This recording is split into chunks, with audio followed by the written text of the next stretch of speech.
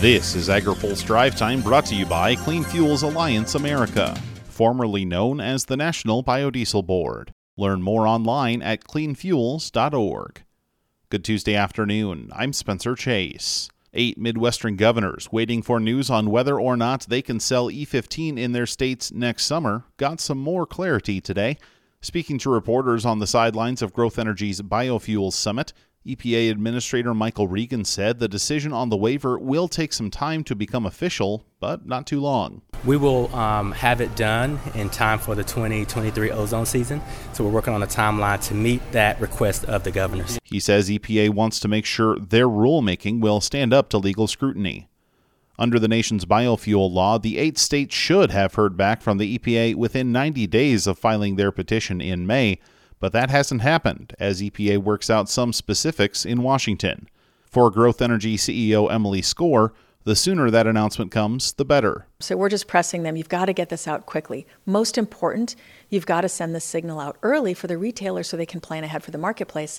That's what we need to have that consistent growth in E15 sales. She says she has no reason to believe the administration will have a change of heart on the issue. You look at what happened this summer. We've been very good about reinforcing with the administration. Look at the savings, the fuel savings alone that you get with E15. So I think that's something that they're committed to and they'll follow through on. While granting the waiver and allowing sales in those states is a victory for the industry, Skor says the goal of national sales remains. That's the majority of E15 markets right now. It's not enough, and we're not satisfied, but that gives us some good momentum and good coverage at minimum for next summer. Regan also offered comments on how he wants future blending targets to look as the agency prepares a proposal that must be rolled out by November.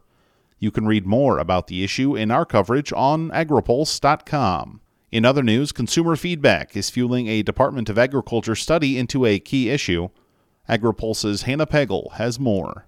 USDA is taking a look at Product of the USA meat labeling and how it can better inform consumers. Secretary of Agriculture Tom Vilsack says the department recently surveyed 4,000 people to gain insight on how they respond to the labeling. And we asked the question, what do you think this means?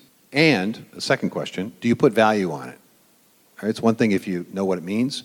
The question is, would you be willing to pay a nickel more because of the label? And based on that, we're going to take a look at the survey results, and based on that, we're going to determine whether there are steps that we need to take to strengthen the direction of and the criteria under which you can use such a label. Vilsack says once the department can better understand how Product of the USA labeling impacts shopper choices, it could open the door to look at other labels and how they are informing decisions. Reporting in Washington, I'm Hannah Pagel. Finally today, the Biden administration's pick to lead a Labor Department office key to agriculture had her day on Capitol Hill today.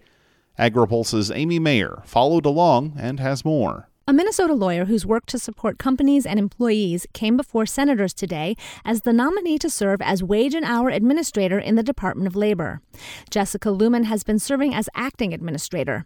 She said her work at the state level included helping to expand opportunities for workers. I was proud to oversee some of the most impactful efforts to streamline licensing and increase opportunities to expand registered apprenticeship into healthcare, agriculture, and IT industries. If confirmed, she said she would draw upon her experience bringing myriad parties to the table for constructive discussions. I recognize that helping employers understand the law is a key part of helping businesses, consumers, and employee and working families thrive in our economy, and that most employers want to understand and to comply with the law. Luman said her goal is to prevent wage and hour violations from happening. If confirmed, she would have jurisdiction over a wide array of agricultural workforce programs, including H-2A visas. Amy Mayer, AgriPulse. Now, here's a word from our sponsor. Today's AgriPulse Drive Time is brought to you by Clean Fuels Alliance America, formerly known as the National Biodiesel Board. Clean Fuels is a farmer-founded trade association representing rapidly growing low-carbon fuels like biodiesel, renewable diesel, and sustainable aviation fuel. For more information, please visit cleanfuels.org. That's all for today's Drive Time. For more agriculture, trade, environment, and regulatory news, visit agripulse.com. Reporting for AgriPulse, I'm Spencer Chase.